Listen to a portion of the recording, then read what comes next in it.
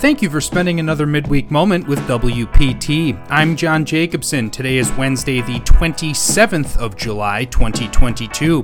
Before we get started today, our moment is brought to you by Geis Meat Service in Merrill, a third-generation, award-winning business. Geis Meat invites you to try their quality products and quality service. The company thrives in creating new things. Maybe that's why this year alone they have won 29 awards for their great and outstanding products. For that old-fashioned taste that brings back good memories, check out Geis Meat. For their location, hours of operation, gift boxes, custom processing, and more, visit them at sausagelover.com. And man, I've got to say, their Braunschweiger is honestly the best I've ever had. There was always a tube of that in my grandmother's fridge from Usinger's in Milwaukee, which up until a few weeks ago I thought was the best, but then I had Geis Meats, and I don't think that anymore. Sorry, Grandma. So sorry I'm a little late today. I was presenting a 2022 Property Taxpayer Champion Award to the great State Representative Jesse James of Altoona. We presented the award in Lake Hallie, thanks to our member Nate over at Affordable Tire Company for hosting us this morning. What a great day so far.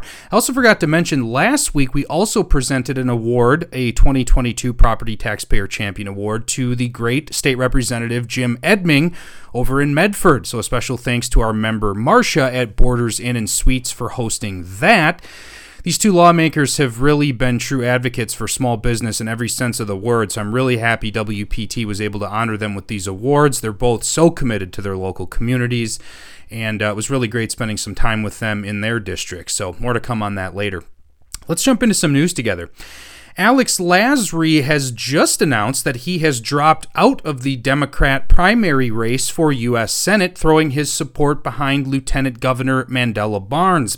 Lasry is the son of the billionaire who bought the Milwaukee Bucks a few years ago, but Lasry is also the current VP for the basketball team.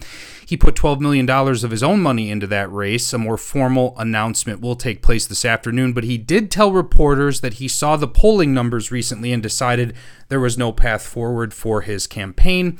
Earlier this week, as you recall, Outagamie County Executive Tom Nelson also dropped out of that race and endorsed Barnes. That now just leaves our millionaire state treasurer, Sarah Godlewski, to challenge Barnes in the primary on August 9th. And let's face it, she doesn't have even a little bit of a chance to win. So the matchup will be Lieutenant Governor Mandela Barnes and U.S. Senator Ron Johnson in November.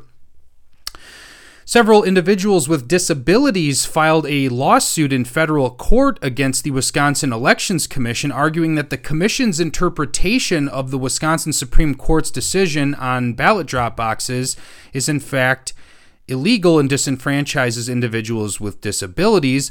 The lawsuit seeks an injunction to immediately stop the Elections Commission from barring disabled voters from receiving assistance from a third party to return their absentee ballots.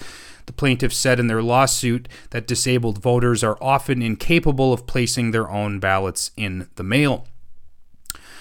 Former Lieutenant Governor Rebecca Kleefisch and business owner Tim Michels are feuding again today over a fuel tax. The fuel tax debate's been going on for a few weeks.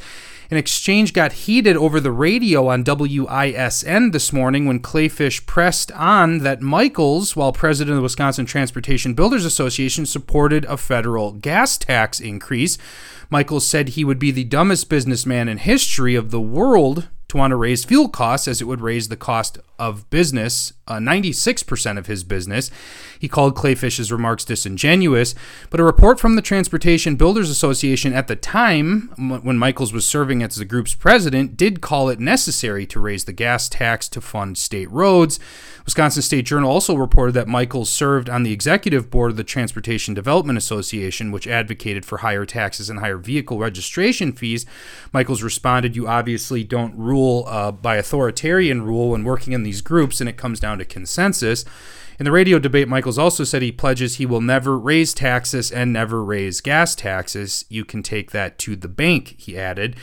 In a televised debate on Sunday, all three GOP candidates, including State Representative Tim Ramthun of Campbell Sport said they pledged also to support paid family leave while Wisconsin's abortion ban is in effect. This would include state government covering the cost for parents to stay home with their newborns. Governor Kristi Noem of South Dakota recently spearheaded an effort to do just that in the Mount Rushmore state. Noem said it could help parents facing unexpected pregnancy so they don't have to feel like they're in a crisis situation. And today, Governor Tony Evers and the Wisconsin Department of Health Services awarded $2.5 million to 27 providers for community behavioral health services. His office said that money would provide mental health access and substance use treatment and recovery through telehealth.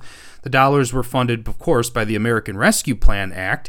A statement from the Department of Health Services said private behavioral health and telehealth stations with the tools needed for virtual appointments will be set up in central locations for people who may be struggling to access the services they need. They will include community centers, food pantries, homeless shelters, libraries, long-term care facilities, and schools.